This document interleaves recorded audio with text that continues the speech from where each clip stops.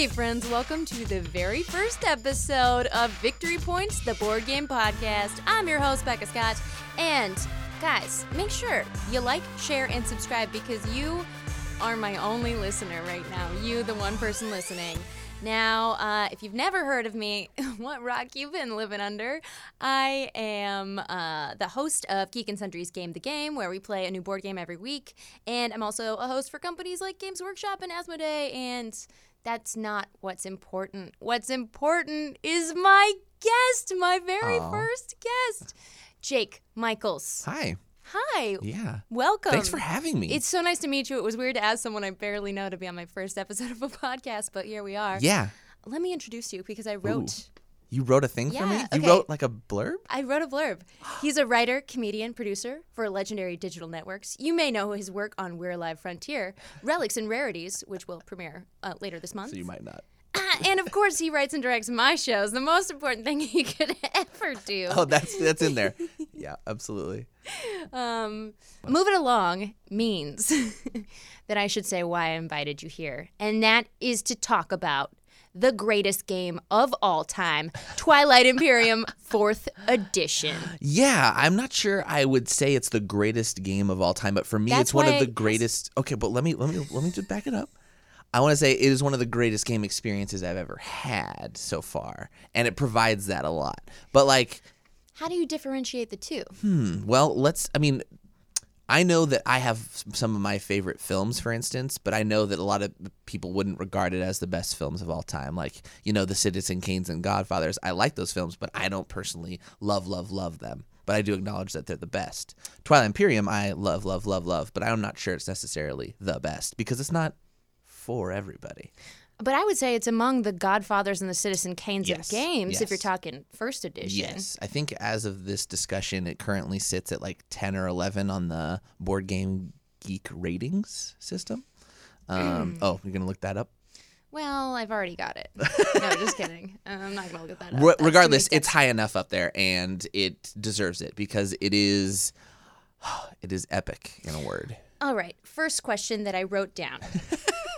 What the heck is Twilight Imperium? I have been trying to figure out a good, short, succinct way of describing this game. And I think the easiest way is to say that it's a game of galactic warfare and diplomacy. Something we all know from our everyday lives. Exactly. When I say those words, you can kind of get what I'm saying, but it doesn't even do the beginning of justice to what this game is in terms of its depth. But I say 10-hour intergalactic Risk, but more diplomacy. Yeah, and when you say Risk, you mean the board game Risk. That is a game of mashing armies up against one another. And at the outset, that does kind of what it feels like because the players in Twilight Imperium do build up large fleets of starships, and they are meant to both intimidate and battle each other throughout the game. However, unlike Risk, the game doesn't reward combat quite as much as it notes that it's a very dangerous and risky proposition and can be quite costly as well. Risky? I learned that the hard way my very first time playing with you as the Arborec, because the Arborec are the plant people that can just spawn more and more warships, and that's exactly what I did. I just kept building forces, which has nothing to do with how you gain victory points in this game. Yes, it's very easy to get distracted in a game like Twilight Imperium with like building your presence on the map or colonizing a lot of planets. But the game isn't actually about necessarily controlling everything or dominating people. It's about completing objectives. So let me explain what the game is. Let's just play. Okay, cool. This will be a 14-hour podcast as we play 2 teams each in a 4-player game with only 2 players. Perfect. Let me explain like a little bit, I guess, of how the game goes. 6 players, generally speaking, play different factions or races in a battle for, I guess, control of a galaxy. In the center of that galaxy is the capital planet called Becatal Rex. Meccatal Rex. I hear it differently. But whenever you capture it, you've loudly proclaimed Becatal Rex. And we haven't been able to call it anything that while you hold it, which usually results in a lot of us trying to take it back so we can get back to normal. And once that planet is colonized by one of the 6 factions playing the game, a new round type opens up called the agenda phase, where people can actually vote on laws and agendas that change the rules of the game. If only. And no lobbyists are involved in this at all, which is the cool part about the politics in this vacuum of a world. Theoretically, no. Yeah. And each turn the turn order changes each turn, a very interesting mechanic. Man, I'm realizing how hard it is to summarize this, though, right? We're not summarizing. We're just waxing philosophical about, they're not going to learn how to play from this. Yeah, For that's that, true. they can watch That's our how true. to play videos That's on true. Jake and Sundry. Yeah, you're right. The initiative order changes based on the actions of the previous turn. Additionally, like I said, the game isn't about necessarily beating your opponents into submission as much as it is completing objectives. Throughout the game, different objectives on cards will pop up, and the first player to complete 10 objective points wins. They're called victory points, actually. Yeah, that's the name of the show. Ding! Great. One victory point for you, because the secret formula for getting victory points on this show, which you asked me before we started recording, was to say the name of the show. Excellent. There you cool. go. But you have to work it in. You can't Yeah, just you say can't it. just Yeah, you can't just mash shout it that out. button. So why do nerds like us freak out about this game so much? Because it's not just because it's 8 hours and therefore impressive to have sat for that long playing a game. Especially for someone with an attention span like mine. Yeah. What is it that's magical about this game? Because even though you said it's not the best designed game, which I don't know, I kind of disagree with. Yeah. It's kind of the most fun gaming experience I've ever had, because after last time we played a different game and it just didn't feel like enough. Yeah. It is. My best gaming memories are playing this game so far. And because it's 8 hours, everything has kind of a storyline to it. Because you remember in hour 4 when we had all that tension, and then hour 5 everybody calmed down, and then hour 6 everybody backstabbed each other kind of situation. Yeah. So you see the arc and the narrative, which is what we like as people as well as story, right? So this game allows you to traverse those storylines quite easily because so much happens in so much time. Sure, and easy opportunity for role play. You could play as the Lion People. They have a name. The Emirates of Hakan. Mm-hmm. Or the Crazy Space Marines. The Crazy Space Marines, the Federation of Soul. Which humans. I've read is they're one of the two races that just dominate all the time and kind of break the game by being so good. Well, statistically speaking, I would say no race actually breaks the game, but some of them are definitely superior than others. But if you have players who know the mechanics well enough, they can do fine with the quote-unquote lesser factions. What you're saying is you personally could win with any faction. I'm That's not what I'm saying hearing. that at all.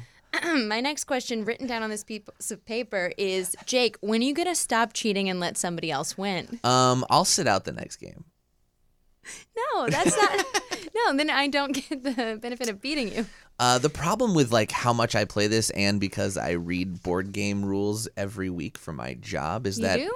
Yeah, I kind of see the lines in the matrix in terms of how things interconnect. I wouldn't say I'm the best gamer in the world, but I do understand the rules. So I unfortunately can take advantage of knowing timing and when you're allowed to do certain things and when they will resolve.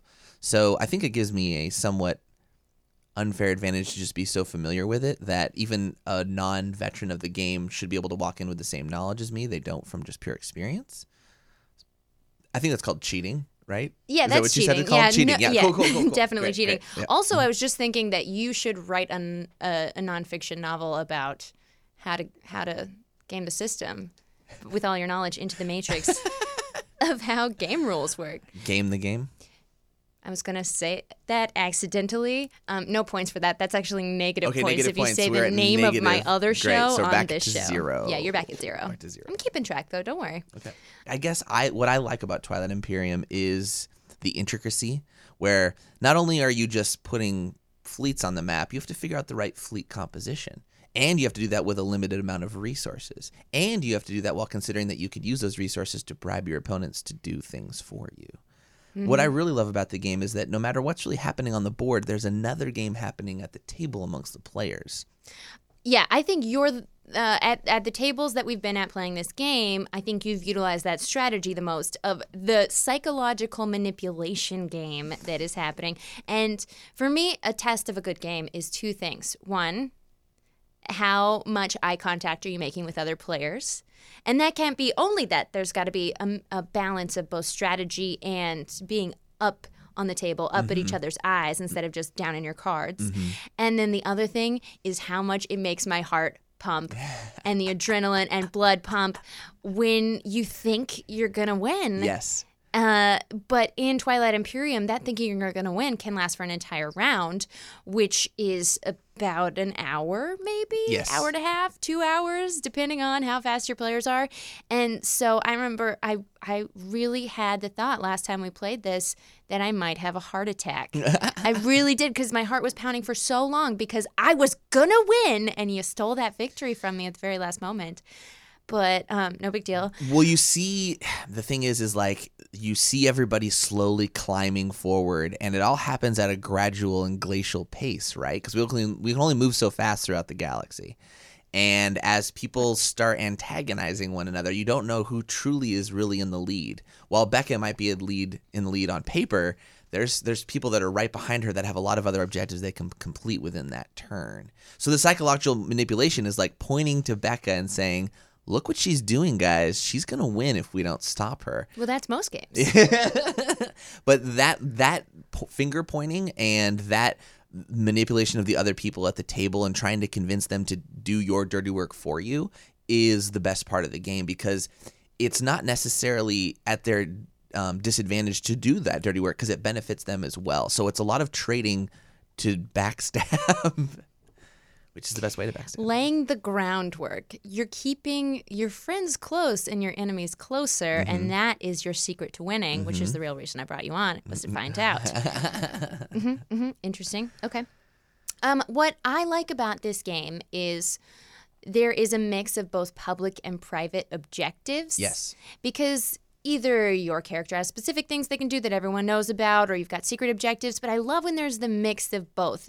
And the fact that you can only complete one objective private and one objective public in a turn. Yes. So what you can't just, be saving up everything that you've finished and turn it in all at once. You really can't hide that much where you are if people are really looking at what's happening on the board and dissecting it. Yes, like as you said earlier, your heart's pounding because you see the gradual process of your enemies as well as yourself. So they're still keeping up with you. What's the metaphor for life here?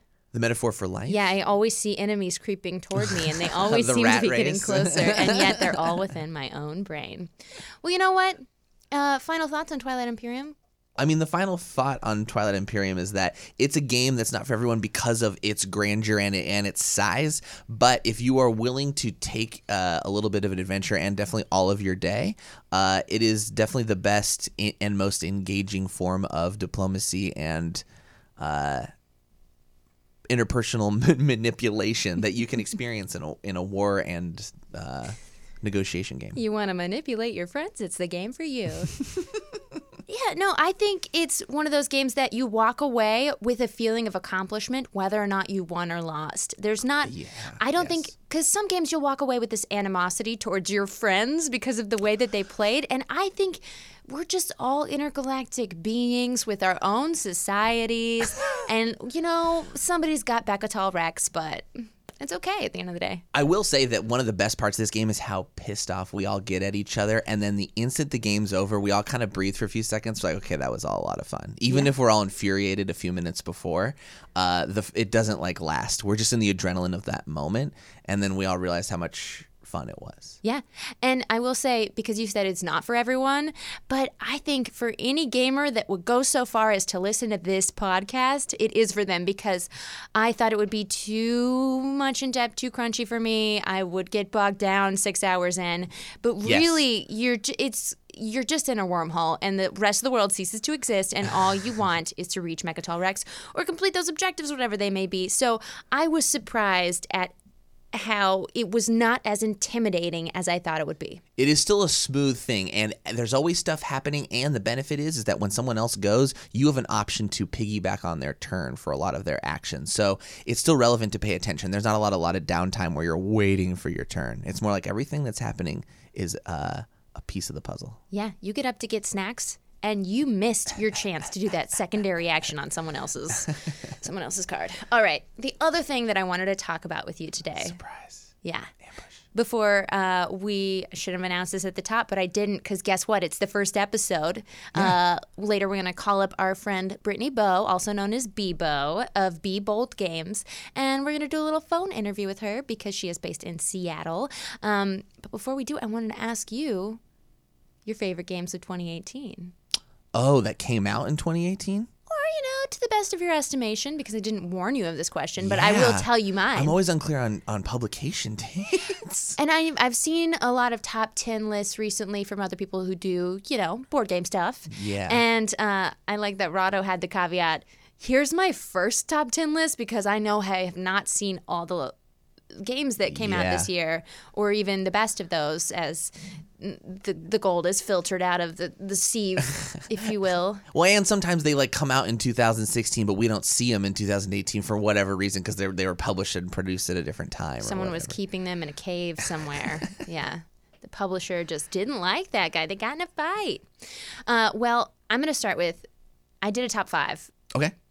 Yeah. But just no pressure because I didn't warn you of this. I have so little pressure right now. Excellent. Great. All right. My number 5 game is one called Detective. Detective, tell me. Detective. Didn't look up who published this, so whatever. Shout out to you, publisher. I'll tag you in the comments. No, I won't. Okay. So Detective is a game where it's one of the few cooperative games that I like because I am real picky about my cooperative games, as you know. But this is a game where you are all working together to solve a crime, and you are all detectives and you're working for the police force. The board is just 5 locations. It's a very simple board. Really, everything happens in the online website, and you flip cards. You have a certain limited number of hours in a day which you have to solve crimes, and driving to a different location where you have to go to the evidence locker is going to take you an hour, and then you'll lift up the card or find the card in the pile with that number. So and it's like time management too. It is, but it's all group decisions. So very few people can find ways to fight about it except for my sister and I, which we did. Don't you worry. If traffic's bad, does it take extra time? Yes. Okay. Actually, I think some of the cards, because you'll say, okay, well, if we want to go do this, it's going to be card number 27, and then you'll go through your pile of cards, read 27. It's one of those, don't want to say a brand name, choose your own story games, because Black Mirror got sued. Really? Mm-hmm. Oh, wow. By the choose your own not story people. And where was I? My sister and I fight at every game. Love you, Lisa. Yeah, but it was really cool. It was a really immersive experience because sometimes what we were doing, we were finding a lost relic from like a Nazi artifact, and it had been stolen from a museum and sold. And so there were parts of cards that would say, you can look this up on Google it and see what you find. And that information won't necessarily tell you the answers. You don't have to, but it's helpful to your case to have a little backstory. It just adds even more flavor of real life scenarios. You're trying to solve a mystery, or you're trying to solve a murder? You are just investigating a case. And then the way that you get points is after you all have decided that you're all done collecting clues, it's your 5th day or whatever, at the end of the day, the time limit that you had, and you can work overtime, but you have to take stress tokens, which hurt your overall But you get a fatter paycheck? There's no money involved. It's just you then go online and take the quiz, and the quiz asks you how much you know about certain aspects of the case. And sometimes it'll mislead you, and you'll be like, oh, well, I'm going to guess that it was this because I never even thought about that, even though I found no clues to say that. But you can't be misled. You got to stick with the facts and what you know. Oh, Becca, that's a tough thing for you. Got to stick with those facts. I don't believe in them most of the time. Yeah, this card says this, but I don't believe it. I don't believe it. No, that's what evidence is. Yeah. Oh, man. It's going to take me forever to get through my list of 5. It will. I'm so excited. Okay, well, let's move right along. Actually, I think I know. Okay, is this one of them? This is the next one. This is my number 4. Really? I mean, so fascinated by this choice. Because I was confused by it at first, and when we played it on the show, we should say what it is. This game, well, there's a video recording we haven't mentioned, but you can find it somewhere on the internet probably. Maybe my YouTube. You'll just insert in later the URL with your voice. Scorpius Freighter. Scorpius Freighter. This one's from AEG. David Short and Matthew Dunstan. Well done. No, you can, you say it next time. Yeah. What were you going to say about it? You go first. Well, it was a game that it was one of those examples when I play tested it for the first time to learn it. I think we just had a really unlikely assortment of tiles in that the game was kind of stagnant. And I think it was just an anomaly because the game that you played afterwards was much more engaging. Jake has to watch me play games multiple times. I have to watch it once when we record it, a second time when we edit it, and a third time when we proof it. I'm not included in the second 2 weeks, by the way. It's great. Okay. You're barely included in the first. Ouch. All right. So this is another space-themed game like Twilight Imperium, but not at all like Twilight Imperium. There's 3 different planets, and on your turn, you move one of the spaceships orbiting one of those planets, and you do the action wherever the spaceship landed. You can move once or twice, but you only have a certain number of moves before you have to refresh all of your crew for a turn. Well, it doesn't take a turn to do it. Lies. But I really, really enjoyed this game. I think I just had a lot of fun playing it. I thought it was new mechanics I hadn't seen too much before. And some worked, some didn't. You're sliding your crew people who have their own abilities, but it doesn't really matter who you burn each time, which was my one complaint about it. I think that should have some purpose. I think it's an example of a game that probably actually had more intricacy, and then as they play tested it themselves, they dropped some of that complexity. Because I think there was a point to, like, so in the crew... The shells of complexity. Yeah. The pistachio kernels was all that was taken out, and just the shells are left. The pistachio kernels? They took that away. Just the shells. Oh, I get it. Yeah. Just the husk of the idea. Husk. Good word. There's actually positions in the crew like captain and engineer or whatever, but they actually don't have any relevance in the game. And I was assuming that actually they did at one point. You'd be wrong. It was a very fun game, though. Once you realize that doesn't matter, then you stop fretting so much about it. It's just...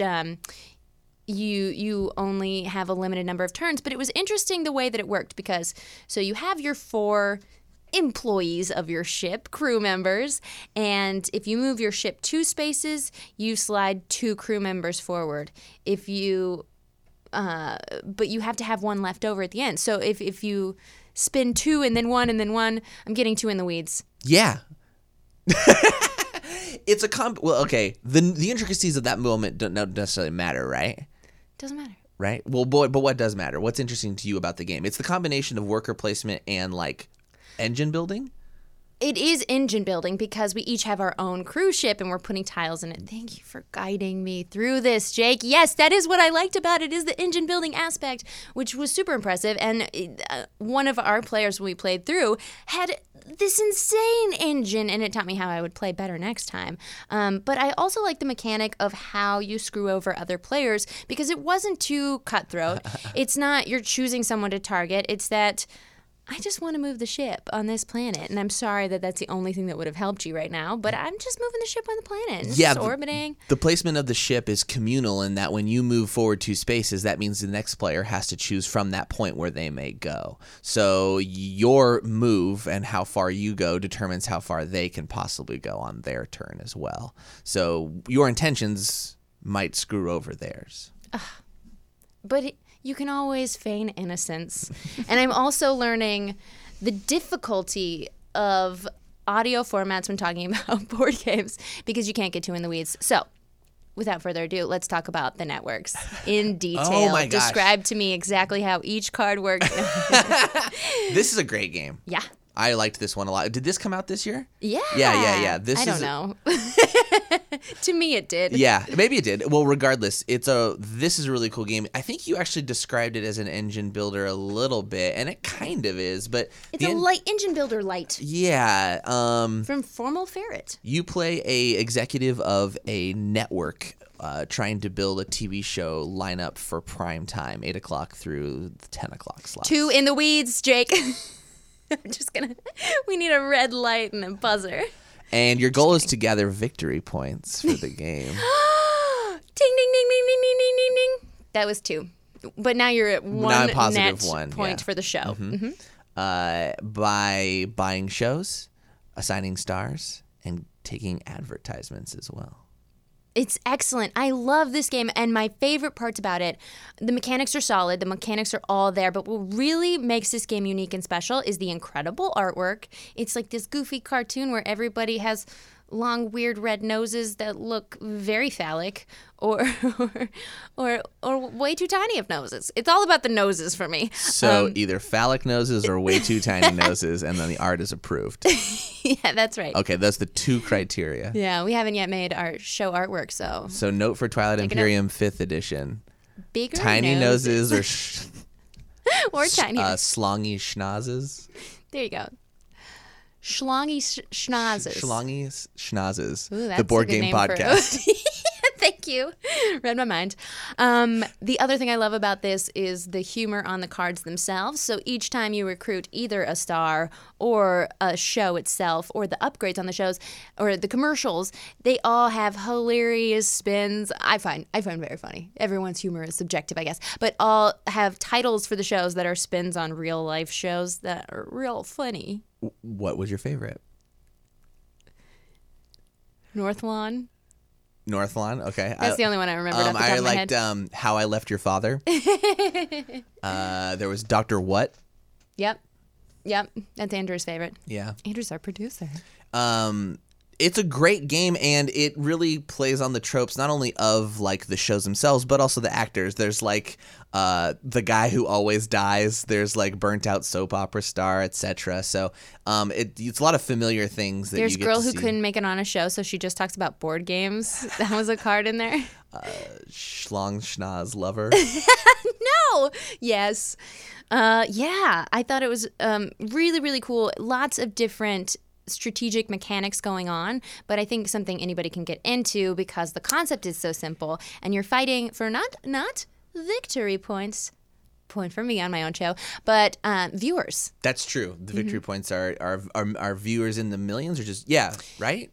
We made that up. There's viewers, and then you have little $1 million dollars in the millions, yes. money stacks, and they're cute cardboards. I thought all the pieces of this were super solid. No pun. They're physical objects, so no pun intended. I don't think it was a pun. I think you're good. Okay.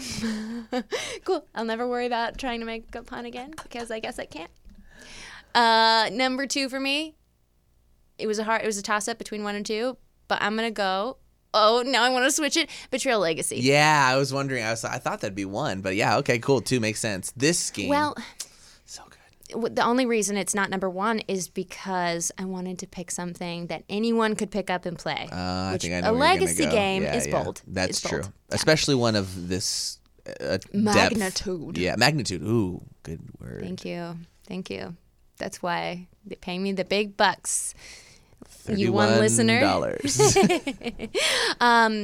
So Betrayal Legacy, if no one's played Betrayal at the House on the Hill, it's a classic game. I think it originally came out in 2012. That one did. And don't be impressed. I can't remember who makes it. Avalon Hill. Thank you, Avalon Hill. Now I remember. So, Betrayal at the House on the Hill is a house where you're flipping tiles to create a haunted house. Halfway through the game, turns out one of your friends is evil and they come after you. Or sometimes the house is evil and comes after everybody. Different scenarios emerge based on which room the bad thing happened in, and then you just have to run away with only the tools and objects items that you've already found. And I love when I get to be the evil one. And Betrayal Legacy is that? But you're in the same house, generation after generation, and your family always has one remaining living heir, at least, that is in this house at this time with the other people from other families. And the events of the first game dictate the setup of the second game, and that once you guys play through the first, whoever survives becomes the owner of the house in the second game, and the descendants of those people who died in the first are the same players. So you actually start building a continuing storyline, which is what a legacy game is, for those of you that might not know. I thought the definition of a legacy game was you get to rip stuff up. That's really close. Thanks. Yeah, you get to permanently mar or destroy pieces because they might not be needed. But I think what Legacy is mostly about is the fact that the games affect each other. Can we talk about how we feel about writing on cards with permanent marker and ripping them up generally? I mean, I haven't got to do it yet. You've been doing it on the show with great satisfaction. Do you ever get jealous? Yeah. Cool. I mean, I can rip things up. It's okay. Do you go home and just ripped up stacks of paper? Just think, this is a betrayal card. It's all this just is a betrayal card to tears me. and half cards in my house. Tears? Oh, tears. I don't want to talk about I it. get it. I thought you were mispronouncing tears. Nope. These tears are for you. Thank you. Tears of endearment. I don't know if that was That's tears true. or tears right there. Other thoughts on Betrayal Legacy? It is amazing because of the level of storytelling that can go on in it. The thing about Betrayal Legacy is there's a lot of different branches. It's kind of a choose your own story situation in that the outcomes of the game will force different cards or different events to happen in future games that might not happen if your group hadn't taken that route. So two different groups on different sides of the country playing the game might have two very different experiences despite having all the same components. You stand alone in a haunted house. There's two doorways you could go through. Go through the left or go through the right. Your life will never be the same because you're going to die either way. Okay. Like that? I'll go to the left. Okay, great. You go into a room and it's just full of Jell-O. Uh-oh, am I suffocating? Yeah, you're suffocating in Jell-O. Well, as the building inspector, this is not safe, so I start swimming back, and I You put a try to notice on the swim, door. What? But you feel the Jell-O go into your lungs. You Oh, feel no. your lungs become coated in Jell-O as you try and gasp for air, but there's nothing but green Jell-O. Is this like the ending of The Abyss where I can start to try and breathe water and adapt to that kind of atmosphere? Yeah, you become a Jell-O fish man. Okay. And You've you not seen continue The Abyss. inspecting houses. No, I have not seen The Abyss. Okay, movie. number one game of 2018 on The Becca's Abyss. list that she just shot. Sorry. Jake, it's my show. I know. Don't make too many jokes, okay? No. How many more? I said too many. Okay. I held up a number 2 for you listeners at home. My favorite game of the year? Western Legends. Oh, yeah. What'd you think I was going to say? I kind of thought it was going to be Keyforge. It was number 6 on this list, and it was a top 5. Yeah, okay. Western Legends is solid. Yeah. I forgot all about it. All right, let me give the exact same pitch that I gave off air so flawlessly. It's a sandbox game, which typically is a term that you put to video games, but this is one where you can do whatever you want. So you're fighting for legendary points, not victory points. Ding. And you earn them by either doing good things or bad things or neutral things, but mostly good or bad. If you do good things, you are on the Marshall track, on the track of Law and Order. If you do bad things, you are on the Wanted track. And the Marshall track players can come after you and arrest you. So on your turn, you do, I believe, 3 actions. You can move, or you can interact with the spaces where you are. There's a saloon where you can play real poker. 3-card floppy dots. It's real poker. Yeah, it's poker. Pokey? And I think Real you can like pokey. celebrate too. Like you can just party and get Yeah, points there's that way, definitely too. a revel option, but you've got Revel, to yeah. earn money and then turn it in to do so at a different location at the cabaret. I like this game a lot. I've been playing it a little bit. And I love you can go to the bank, deposit your gold nuggets that you had to mine for, and then immediately rob the bank you just deposited in. Yeah, and become a bad person. But you have to fight the guard by playing one of the poker cards in your hand, and it's basically high card versus high card. And it's so great because it can be whatever you want it to be. The rules are pretty clear. You just go somewhere and do a thing, and a very clear player aid card, which I love almost as much as I dislike most cooperatives. One of the favorite things is the player aid card. Yeah. Hey, no, that's valuable. Not enough game makers make good player aid cards. And every really time they're important. included, we are always very thankful. That actually is very sincere. I find it important to I do too. praise such things. Yes, I do too. So that they continue. I don't know. I feel like Just Yeah. wanted to say Twilight Imperium has a horrible player aid card. it does. What are you talking about? Yeah, it's all right. No, I veto. What? No, The that's turn not true. order guide. Yeah, is It leaves some monstrously. things out. What does it leave out? Pick up a card. That's not a step. That's why. Pick up a card. There's a whole guide on the side that shows you the 3 types of turn steps. It outlines tactical orders, and then it outlines the cleanup phase and the agenda phase. I think so most of the time you don't do most of the phases, and the ones that you do every turn need to be bigger and in bold. Okay. I'll you. concede that point. Thank you. That maybe they didn't size it correctly. Yeah. I like big schnozzes and big headings on player aid cards. The podcast. The thing about Western Legends is I think it's what the Fallout game should have been. Oh, sick burn to Fantasy Flight. No. You're trying to get them to do a Twilight Imperium show. No, I want to work with them. No. Yeah, no, you're right. Right? Well, and what I was saying about Detective is similar to a mechanic in Fallout, the board game, where it's, okay, this happens, go through your stack of cards that are numbered and find the number and read that aloud. And I like that storytelling aspect. But maybe you're right. Yeah. That was the cool part of Fallout was how many different quest options there were. But Mm-hmm. what Fallout didn't do was like you couldn't kind of go out and do your line of morality, which I feel like Fallout does is like you're kind of either the black hat or the white hat. And that's, I'm going to say Railroad or Institute. yeah, exactly. Yes. you. But you're kind of forced into those routes though in that game. Right. Whereas where I feel like Western Legends, you can kind of do a lot of things. Like you can be a lawman, but you could also just be a partier or like a miner or You could just mine yeah. for gold every turn, which involves rolling dice. cattle rustling or cattle herding. Like there's actually a lot of different options, whereas like Fallout's kind of like this is the options that's been presented, A or B. Let me just say, rustling and wrangling. The podcast. Well, those are the two different. But I see what you mean, that because in Fallout, you only have the choice to declare for one side or the other instead of actually earning points for them. And in Fallout, if one of those factions becomes too powerful, then the game ends and everyone loses. Yeah, oh yeah, that's true. Uh-huh. And I don't want this to be like, I'm not trying to slam Fallout, but like I feel like the game, the video game Fallout really evoked that sandbox feel that the board game didn't quite make. It was a little too ambitious. Yeah. Because it would become an 8-hour game, but not in the way that Twilight. Few games can do 8 hours the way Twilight Imperium can. Whereas Western Legends keeps it nice and tight and really in a cornered area where you don't have to worry too much about the options that get presented because they're always kind of at least there. You always at least can try whatever route you want. Yeah. And you can give up and switch sides halfway through. It's great.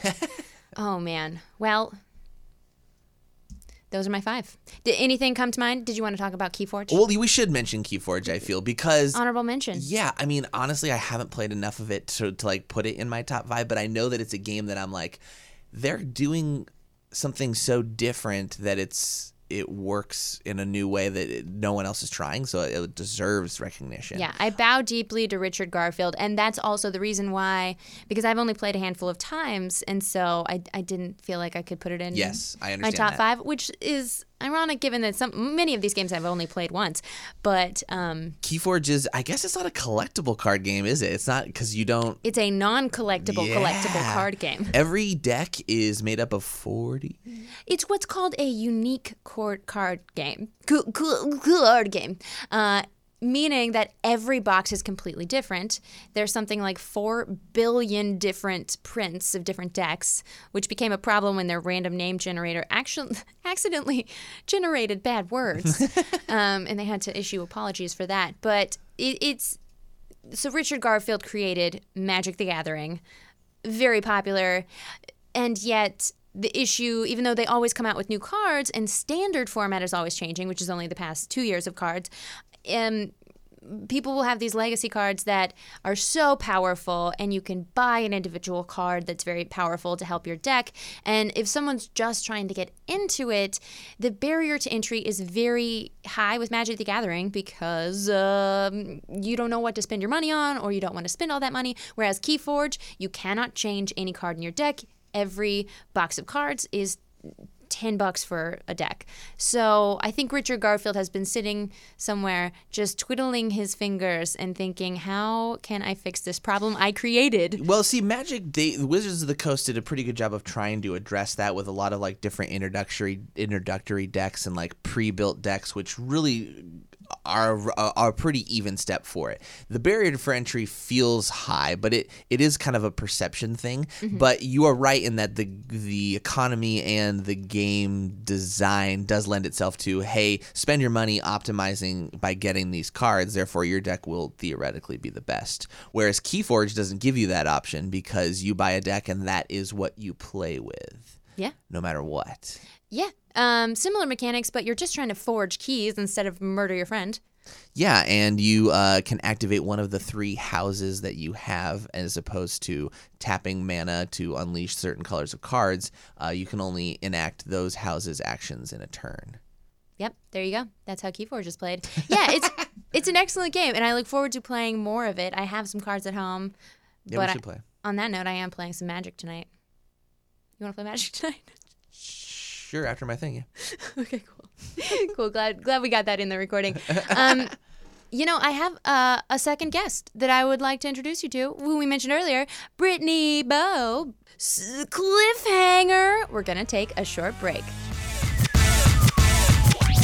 Okay, guys, welcome back from our break. We have our guest on the phone, our real guest, not this second-hand guest I got right here. I like to rag on Jake. All right. Our Skype interview guest is Brittany Bowe, better known as Bebo. She's a Latinx, Seattle-based tabletop expert, owner of Bebold Games, and author of the Everything Tabletop Games book, published by Simon & Schuster and available now. I really asked Bebo here because I wanted to talk about what it means to be a woman in gaming. So, Bebo. Awesome. Welcome. Thank you for having me. How'd I do on the blurb? It was perfect. Okay, great. This show is really just an excuse for me to get praise. I mean, that's exactly what podcasts should be about. So Thank you. Okay, good. Validation, that's equal to praise. 1 victory point, Viva. Ding! Okay. So I really want to talk about what it's like to be a woman in the gaming industry, how you feel about that. And I just want to start out easy. Why should women get to play games?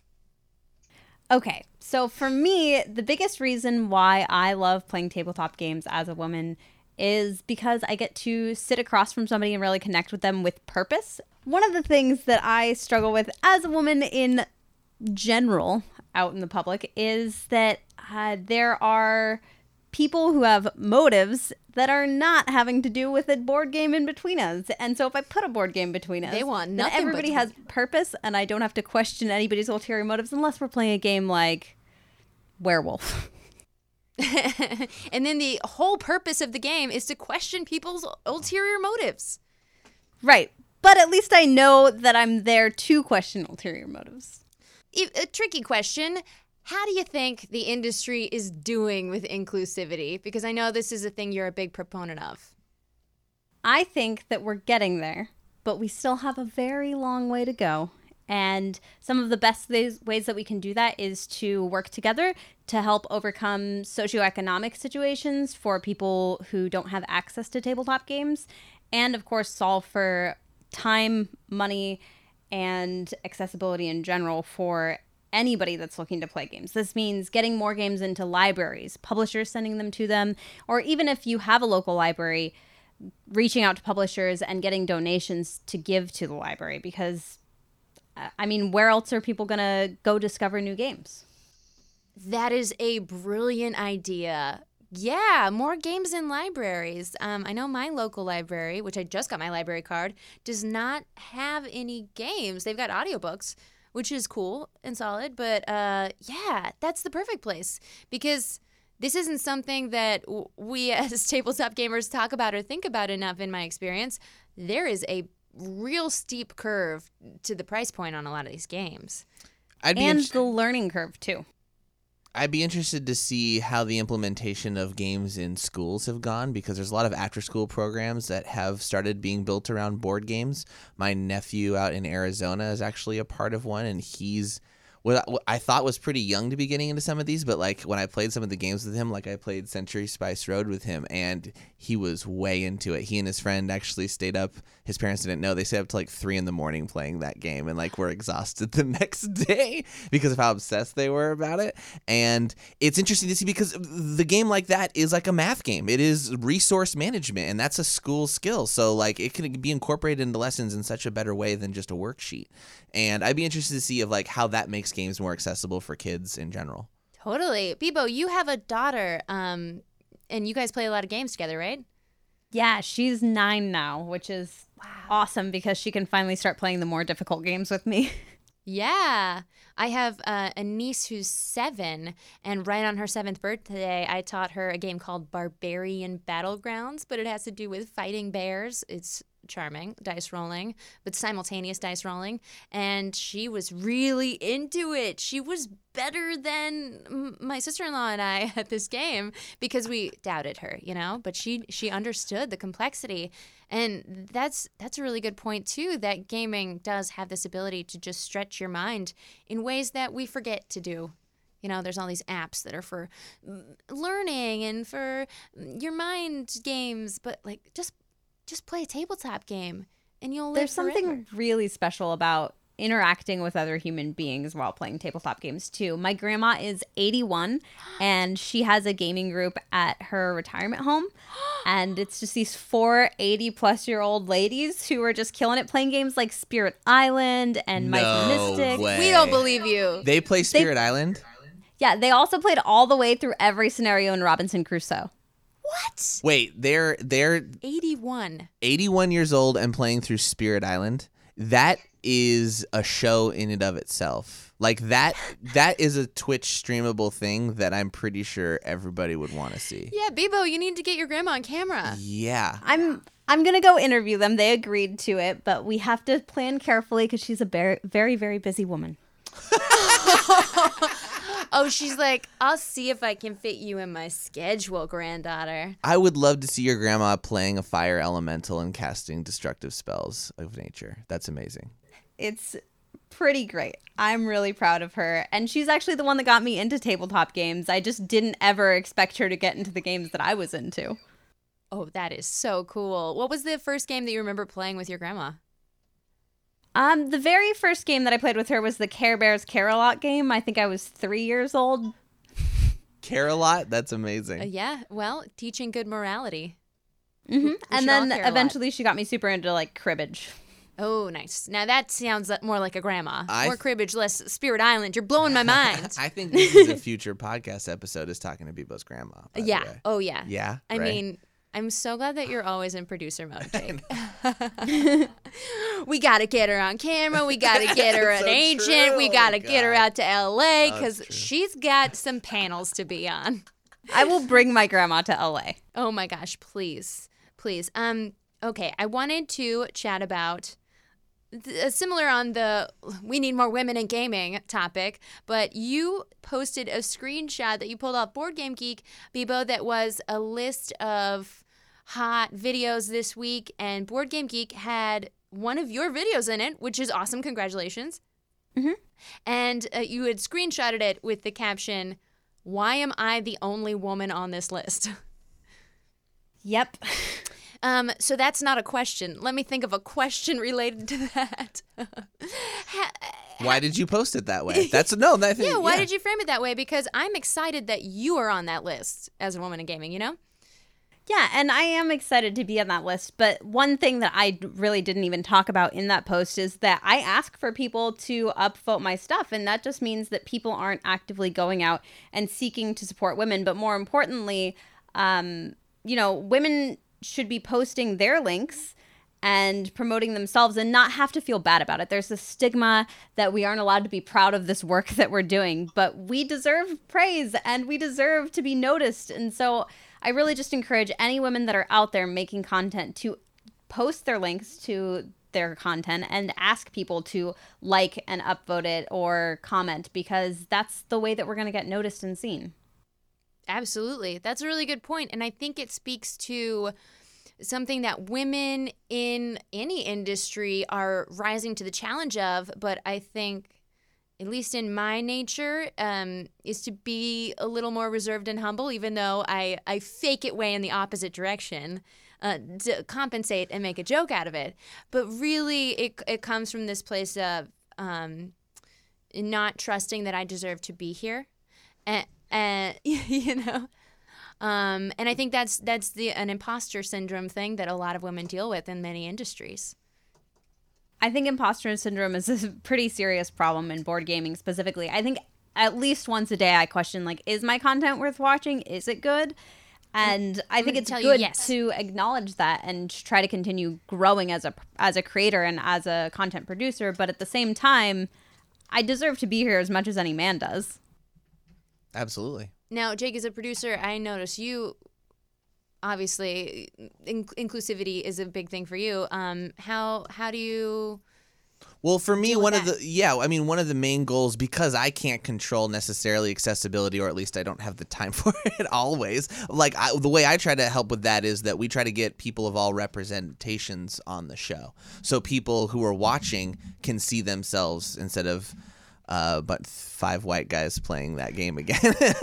And I say that as a white guy who loves playing games with, unfortunately, also a lot of other white guys. But living in LA has managed to change that for me a lot. But we like to get people from all walks of life on the show and all different levels of gaming as well. So that's the kind of the way I've been trying to open up other people into the game world and our show. Our show, as well as the role-playing games that you produce, like Relics and Rarities. I know you had Deborah Ann Wall as the GM for that. Yes, yeah. There's a new Dungeons & Dragons show that we're going to be doing, and that has a lot of diversity in it, too, which is really great. Well, that's pretty sweet. Bebo, I want to ask you about your book, the Everything Tabletop Games book. What is it, and what inspired you to make that? Yeah, so actually... a friend of mine emailed me and said, hey, I think you'd be perfect for this, and CC'd Simon & Schuster, and they were looking for an author for this book. And as it turns out, I'm an encyclopedic knowledge in human form of like Board Game Geek. So it was really easy for me to sit down and list out 100 games that I would cover and then categorize in different areas. And then I wrote down, kind of a short intro about the theme of the game and then a brief game overview about kind of how to play it. And then also, what scenarios in which you would play it. Are you going to play this with your grandma, or are you going to play this at a party game night?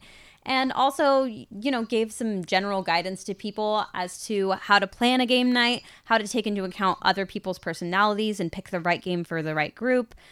So it's basically a way to get people who have maybe played Monopoly and Sorry and introduce them to the wider scope of tabletop gaming, and then give them a list of games that they can choose from. There are 100 games total in the book, and it should be really easy for them to go from there.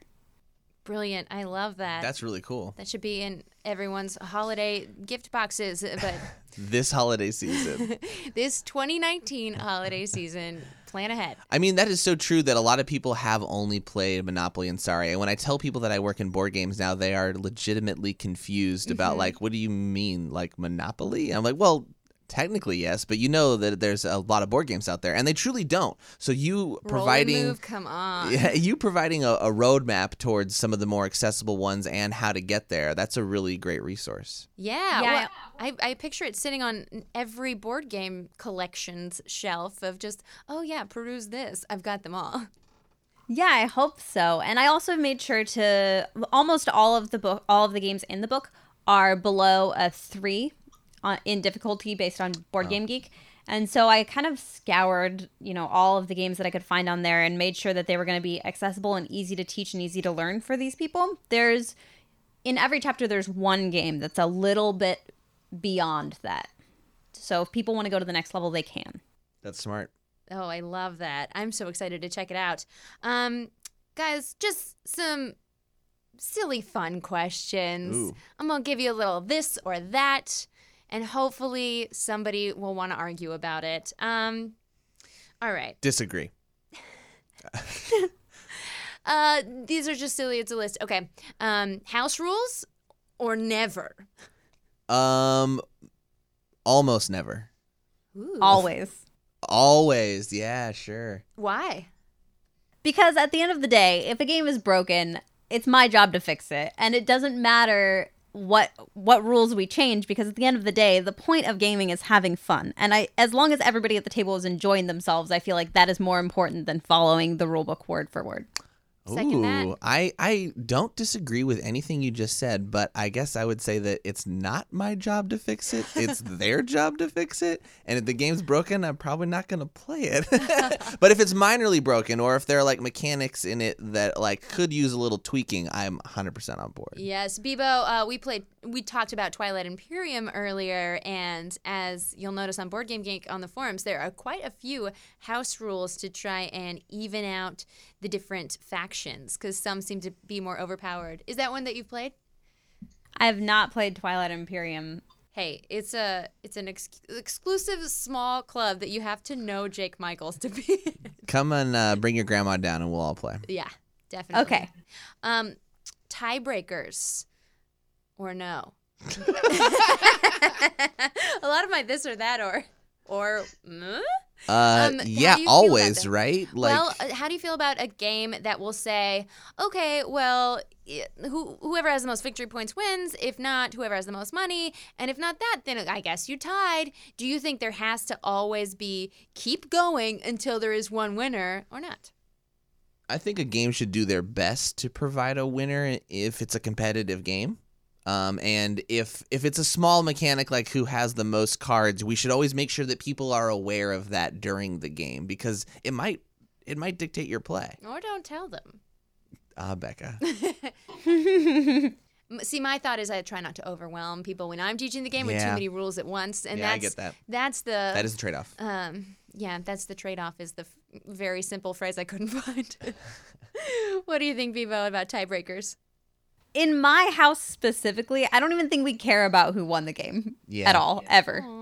So it doesn't really matter to us. But I will say that if there is 3 or more tiebreaker rules in a rulebook and then there's still a tie, I will tweet the publisher or the designer every time just to see what the 4th tiebreaker would be, because usually they come up with something hilarious and ridiculous that's worth hearing. Ooh, do you have an example?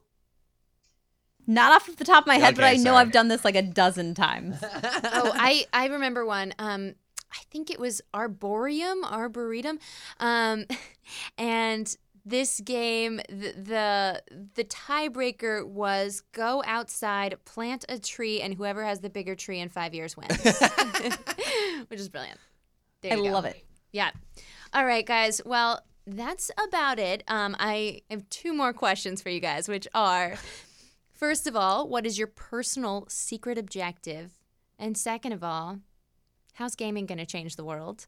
But while you think about that for a second, I just want to say thanks to you guys, to Jake Michaels and Brittany Bowe, for joining us. And thanks to you, the one person listening at home. Be sure to subscribe and check in next week for a new episode. So we have more wonderful guests coming your way that I've tricked into giving me their time and sharing their opinions on the wonderful world of tabletop gaming. But first, Bebo, what is your personal secret objective? Well, it used to be to buy a house, but now I did it. So I guess my personal secret objective is to start a board game cult and become my grandmother, but instead of having a 4-person board game group, have like a 200-person board game cult. Ooh. Yeah, for all those 200-player games. I love it. Start a board game cult. The Order of Bebo. Jake, Yep. what's your personal secret objective? To get highest in the initiative order. Okay. I want to go first more in life. Oh. Yeah. Oh, there tackle was, things. I thought it was just you trolling my question. No. I mean it literally and figuratively. In that, Okay. like, I wait on too many things right now. Sometimes I need to actually take action. Yeah. It's more of a philosophy. Yeah. Oh, I like that. That's good. Take initiative. And what was the other question? How will gaming change the world? It'll get people to look at each other when they play games. Like you mentioned with eye contact, or maybe Bebo did. But did. yeah, like you mentioned with eye contact, I think that that's important. And not enough people do that. And I love playing video games with my friends, but it's a whole different experience when we're at a table together. And we start to forget that in this digital age. I took credit, but Bebo also said the same thing, that the beauty of tabletop is us connecting over a table. Bebo, will you expound one more time on how gaming will change the world? Gaming will change the world.